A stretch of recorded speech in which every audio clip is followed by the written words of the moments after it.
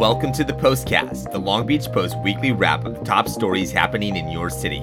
Join me, Jason Ruiz, as we recap the most interesting and important events covered by our staff this week, as we continue our dedication to being your source for staying connected to Long Beach. This week's episode for the week of March 9th is brought to you by the Port of Long Beach. The flag banning episode on the campus of UC Irvine last week might have wide-reaching effects after a group of state senators moved to ensure that the American flag is never banned by a California public campus again. The move drew outrage after it became public that a student council at the Irvine campus voted in favor of banning all flags from being displayed on campus because they represented imperialism, among other things.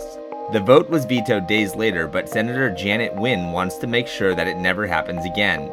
That's why her and other state senators announced this week that they would introduce a constitutional amendment that would forbid any state-funded college from banning the flag. If approved by state legislators and upheld by California voters on the November 2016 ballot, all UC, Cal State, and community colleges would be affected. Long Beach Community College District Superintendent President Eloy Oakley received an extension to his contract Tuesday night, but the announcement didn't come without some pushback from faculty and a member of the board. The decision to extend Oakley's contract, which still had over 2 years remaining on it, came after reports surfaced that he was seeking employment from another district due to disruptive behavior from board members. Faculty spoke out against the extension, pointing out low pay, morale issues, and student success as issues that needed to be solved first. 2-year completion rates at the school sit at just 5%, and on average, it takes over 6 years to complete the necessary units to graduate and/or transfer. The motion to extend Oakley's contract, that comes with a base pay of over $320,000, passed with a 4-1 vote. The new contract expires in February 2019. The county's Board of Supervisors have made it a habit to offer rewards for information about suspects of crimes when investigations have run cold. But how effective are dollar signs at turning up reliable information?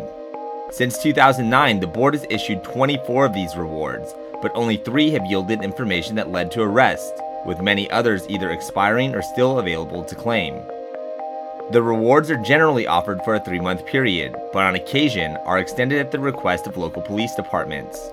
A criminology professor from Cal State Long Beach explained that fear of retaliation could keep people from coming forward with information, and that budget constraints make it hard for law enforcement to protect witnesses who do come forward.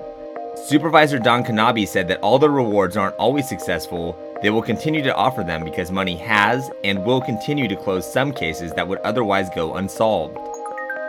In an effort to fight back against the drought and make residents more aware of their water consumption, the Long Beach Board of Water Commissioners approved the start of a smart meter program this week. The meters would help track water usage and target those residents who have refused to abide by the department's water regulations, as the state lurches into a 4th year of a historic drought.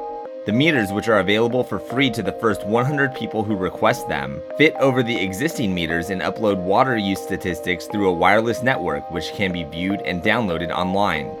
Kevin Wadier, the department's general manager, said the meters will not only help residents keep track of their own water usage, but it will help the department investigate water violators that have been brought to their attention. For more information regarding coverage of these stories and more, visit our website at www.lbpost.com. Like us on Facebook or follow us on Twitter and Instagram. Until next week, stay connected with your city.